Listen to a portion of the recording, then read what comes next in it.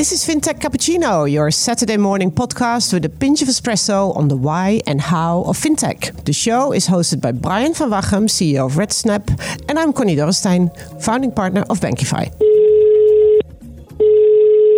Hey, met Connie. Morning, Connie. How's life? Oh, life's busy, the usual, nothing new. Hey, talking about podcasts, right? Yeah. At Cybos, we talked about embedded banking, the new craze. Yeah. Or old wine in new bags. I'd love to explore the topic, Brian, but then we must really focus on the how-to, I think, perspectives, rather than the why and the strategic stuff. What do you think? Well, if you really want the why, or the how, in that case, we need to invite two guests, actually. Maybe a financial service provider and a company that offers those services inside that channel. Yeah. Let's go find a good fintech-er and an open-minded bank. Okay. Let's go. I'll call you back. All right. Cheers.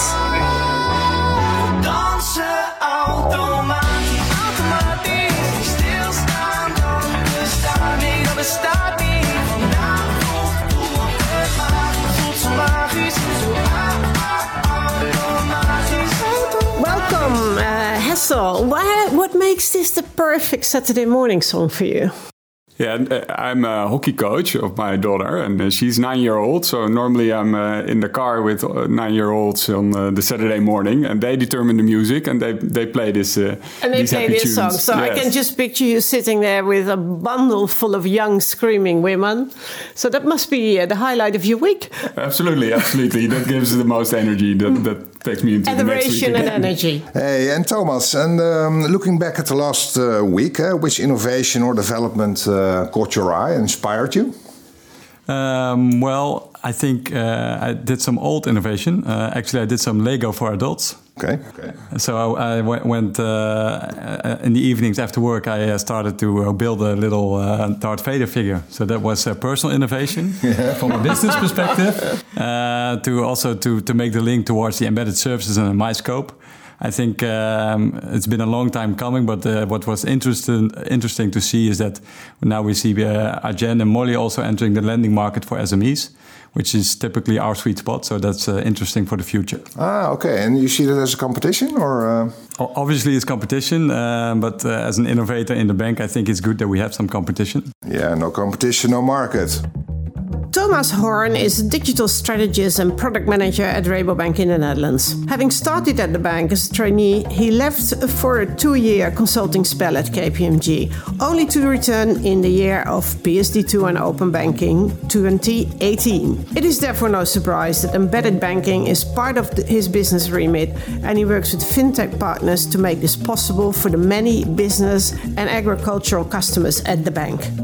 His counterpart today, Hessel Kuik, is a serial entrepreneur, and today he's here as the founder and CEO of Biscuit, a Dutch SME fintech offering everything a small business owner needs: peace of mind, allowing them to run their financial affairs from one single app across a range of banks and ERP packages. Recently, Biscuit launched invoice financing with the aforementioned Rabobank, and this is exactly the embedded banking journey we will discuss in the next half hour.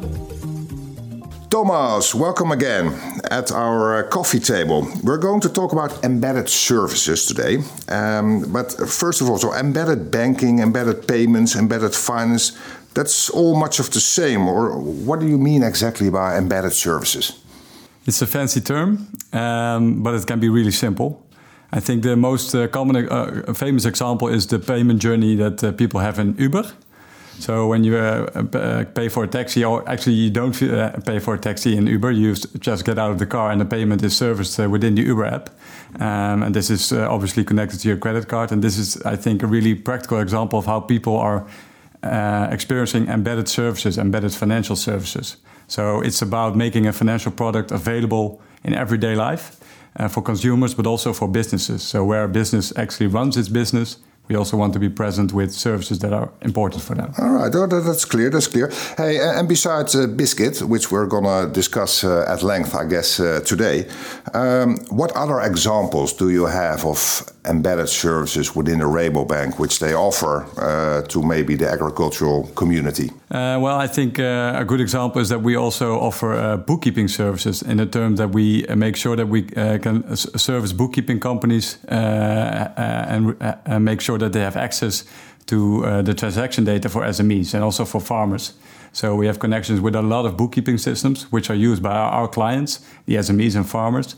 And to really optimize that usage of and the experience of those products, we also make sure that we have a very good service available of delivering all the transactional data that is important for their businesses to do their administrations, but actually in the administrative software.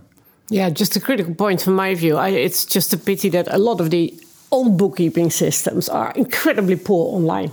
You really have to look at the real new ones to get a good experience. You know, all the ones that are sort of opening up their APIs, whatever, I've tried them all. Pretty dramatic in real terms. But anyway, on that very positive note, I was reading recently, and Jeff Scullop wrote on Medium, having been to Money 2020 in Las Vegas, fintech is dead. And then, of course, you immediately catch the attention of the world. And he basically said banks and fintechs are eating their customers' lunches, and they call it embedded banking. I love this cynical view. The clear loser, he says, he is the customer. For in these collusion models, joint ventures can drive up the prices rather than down. Hessel, how would you react to that? Well, I don't agree. Tell me then. No, I think the embedded services are the same services that were available before, but in an easier way. But the services are still available in the way they were before. So if the new services don't add value, then customers can stay on the old ones, and there's no right to exist for the new services. So I think it's a win-win model, both for the service provider, as for the platform, as for the customer. Yeah, but to my point, and I actually, to a degree, I sort of agree with him, but at the same time, yes, you can only drive the price up if there is a market, and if the market's big enough. But what you do often see is that a new service comes available, and I'm sure you've had this experience yourself. You think, that's a great idea.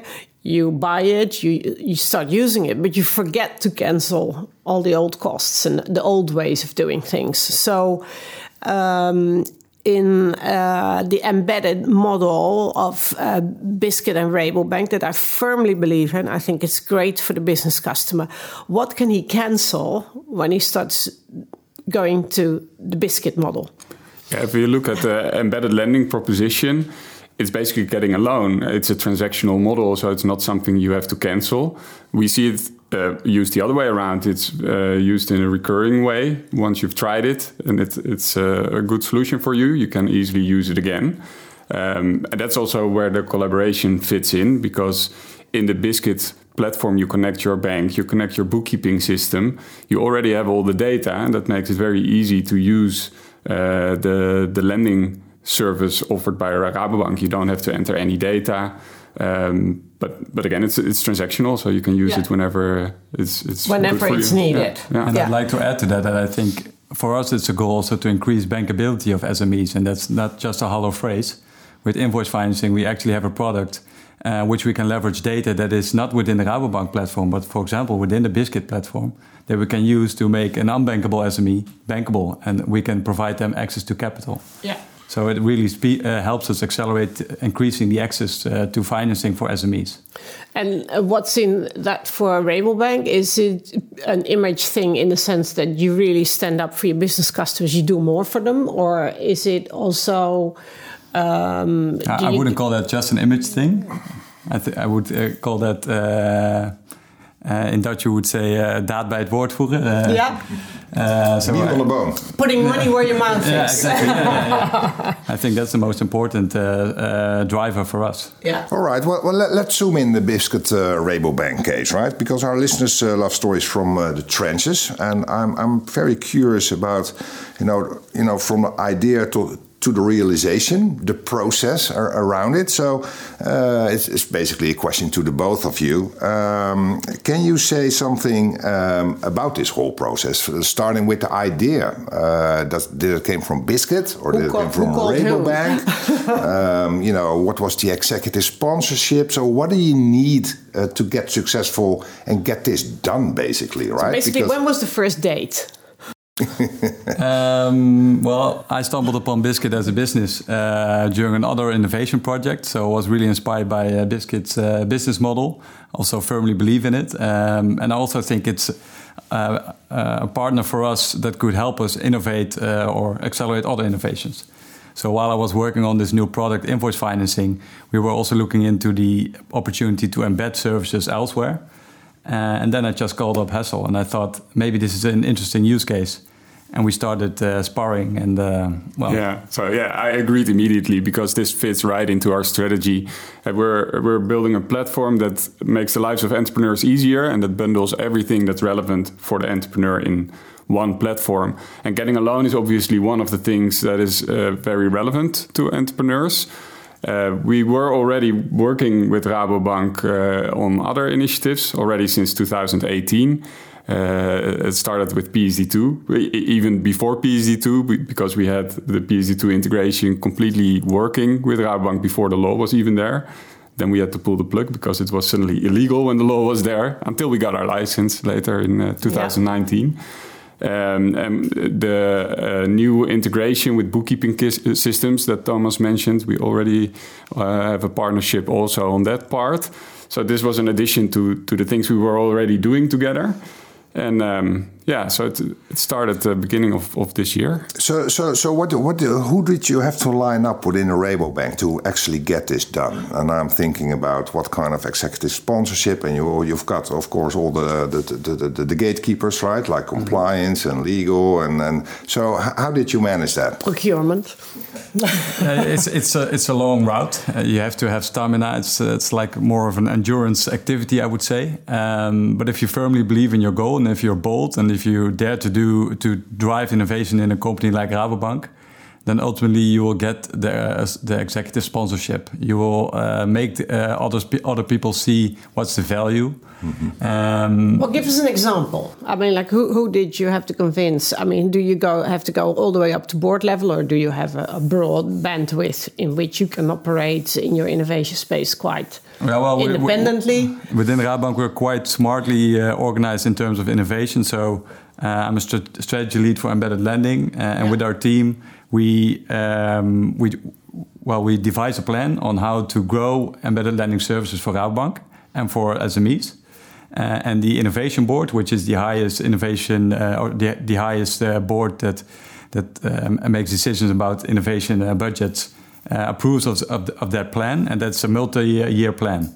And within that plan, we have the freedom to experiment. So I do not have to go again towards the board for a smaller experiment or one single partner case. No. So there's some autonomy there.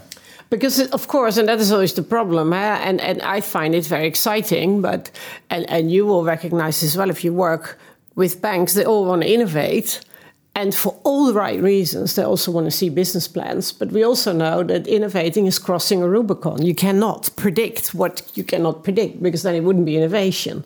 So how do you both deal with that? Because you obviously had to work together, Hessel had to put the numbers together, so to speak. Yeah, for us, the decision making is a lot simpler. We are a smaller company. We're with 25 people. Yeah. We did have quite some discussion about the targets, but we agreed that there were other, and in this phase, even more important targets than ARR revenues. So the innovation itself, making it work, experimenting, learning, these were the primary objectives of this first phase. And I think we succeeded, and we're not done yet. But there were no KPIs attached to that. In the first phase on the commercials, no. Okay. Hey, and how long does it take from idea to realization? How long did it take? From idea to realization to go live, that took a while, because forming the idea, selling it internally, I think that's half of the time we needed to get the idea live in any case. And that's not due to Biscuit, that's due to processes in the bank, processes we tried to accelerate. Yeah, sure. Hey, and but quite long, so how long? I think in total, since the first date until successful marriage, so to say, I would say over 9 months from idea to really realizing it. Well, that's a reasonably good idea in human relations anyway, to sort of date, check each other out for about 9 months. I think that's not ridiculous at all. But just from my understanding, so you work in innovation and you bring together 3 parties, like the business line, the people who have to deliver the numbers at Rabo, but also product management, probably, from the lending side, it's and all innovation. within our team. All of those. So we made a fully equipped innovation team. So I have strategists in the team. We have designers, developers. We have the people thinking about the numbers. What we do not have, because it's obviously a second line of defense priority for the bank, is the compliance, legal, and risk structure, which is challenging us. Which makes it hard, but it's also for the greater good. It's for the greater good. Yeah. And was it a galvanizing experience to go through the whole legal, or was it much the same of what you do with all your partner banks? Or we are a licensed payments institution ourselves, so we're up to the challenge with regards to security and privacy and these things. I think building it was the biggest effort. The contracting phase was quite okay. Unexpectedly, though, because we also thought banks were pretty complicated and maybe 9 to 5 also, but it was quite the opposite. I think the teams have worked evenings and weekends too to get this to work, so we were impressed. And I'm curious about the go-to-market also. You have something now together. So do you have plans on co-marketing, go-to-market together? I mean, what's the whole commercial model? Can you shed some light on that one? Because obviously, small company, big bank, how does that work? I think for me, the bank has a lot of customers. It has a great brand. It has a lot of trust. As a fintech, we can build things very fast. We can innovate faster, and the combination is very powerful. And we're working together. We're doing a lot of joint marketing on socials, podcasts, for example, speaking together at events quite a lot. So that is actively worked on. And how does it work then? Is it like Rabobank offer these services, or is it Biscuit? How do you position this in the market?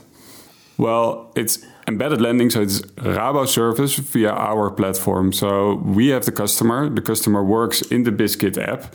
And if the customer, it's our customer, and when the person starts to use embedded lending, the person also becomes a customer of Rabobank. If the person is not already a customer of Rabobank, but that's a cool thing also about this proposition. It's also available to non-Rabobank customers.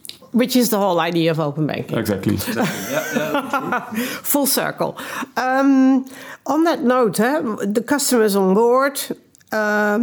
Who owns the relationship? So if something goes wrong in that area, let's say that, I don't know...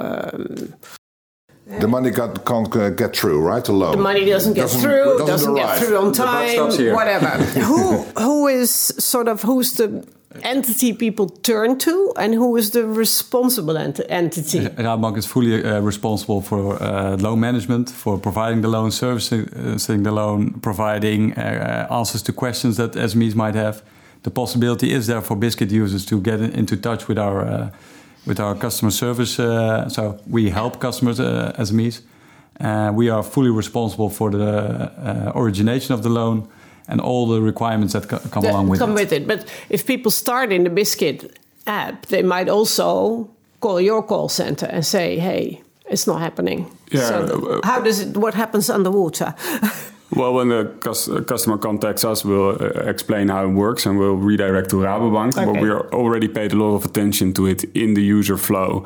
So during the process, you can get help at any moment in time. And we're redirecting from our app directly to Rabo support. Yeah. So Hessel, we see in the landscape, also I look very much always on a European scale, we see a lot of attention moving since open banking from the consumer focus to the B2B space. You hit the right space from the minute go when everybody was still giddy about consumer offerings. So congratulations on that one. Thank you. But the competition's heating up. There's IOCAs and all sorts of people are either going on after one segment, the lending, or the make it easy, the bookkeeping connection thing. What is on your sort of roadmap, even if it's not on your roadmap? What is your dream scenario for Biscuit to become eventually? You know, we're not going to hold you against this, but I would love to sort of get a peek inside your head. Like, what is my dream goal for Biscuit? What do I want it to become? Yeah, so when I started with Biscuit, I was inspired by WeChat. And WeChat, of course, is for consumers. All consumers in Asia use WeChat. And we want all entrepreneurs in Europe to use Biscuit. So it's a platform, a super app that bundles everything that's relevant for entrepreneurs. And we want to be the biggest in Europe in that area. Yeah. So what bit of functionality would you love to add? I mean, we already sort of spoke about the fact that, yes, there are good bookkeeping engines, but would you want to put a mini bookkeeping in your own app? Or what else would you want to do? Well, there are various aspects. And you mentioned competition. Yes, of course there is competition, and that's a good thing. But the most competitors are offering a specific solution. Niches, yeah. And we are bundling all of that. So these are our own services, but also services of others, like embedded lending from Rabobank. And we have been focusing on invoice management, payments, banking, integrations. But once you have these things, it becomes easier and easier to add new things because you have the integration, you have the data, and that leads to new use cases. So lending is one of them. You can think about insurance. I think having the data available to insurers offers great new opportunities to have customized insurance policies. And it's just one example. You can think about mobility, HR solutions. It's very broad. Yeah. This is nice. Hey, I've got a question to you, Thomas. So basically you say the solution is sold via Biscuit, but we are responsible. So basically, if something goes wrong in the whole customer journey, the people, the end customer will call Rabobank. So do you also have, do you have the mandate, or did you think of, building a service organization around this? Because when people will start calling your call center, I mean, do you have specific people around this initiative, or do they just come in the general Rabobank call center? No, as I said, we're environment. Fully equipped. We're fully equipped as a team. Okay. So we have we call them the Customer Success Center. Yeah. It's a fancy title, but I think it also holds merit. I think is the right saying, right? Because they really help the customers, and they really are focused on delivering the fastest value of providing loans towards our SMEs. The journey within Biscuit, you can take a loan up until 100K in 1 minute. Yeah, I know. I read that. Yeah, it's quite high. The next day, the money is in the bank account. Okay. And I don't think you can find that service elsewhere in the bank. And that's because we are one team focusing on this service, on this business ID. The whole and how journey. much do your own SME lending colleagues love you then within the bank? Because they have their own targets. We all know about the vertical targets in banks and how wonderful they can work together at times. Well, I think they love us because we have internally our innovations are governed by venture boards. And these are very critical in terms of, are you contributing to the bank's goals? Or are you just doing your own funny stuff? Or is it actually worthwhile for the bank and the SMEs? And within that venture board, also the head of SME is present for the whole Rabobank. Yeah. And he truly supports this movement. So I would say... No, but it's a very important one, because we all know the wonderful story and the gossip around the whole Franks and ABN AMRO thing, where, people inside ABN AMRO on the foreign exchange desk were not too pleased with this brilliant, new, beautiful, lean model for foreign exchange trade for SMEs. Change is always hard, but I think we have to change to stay relevant, and the bank knows it, and the bank supports it. Yeah, but I think that the catch is indeed that you bring the people into it, and then, of course, later you can look at reward models, etc., etc. So I think, but we have to say this, of course, in this podcast, because one of the advantages in the podcast is that you can't see the people, right? But here, sitting at the table, we see an entrepreneur, which is quite obvious, but we don't see an obvious banker, right? I don't see a tie or a suit.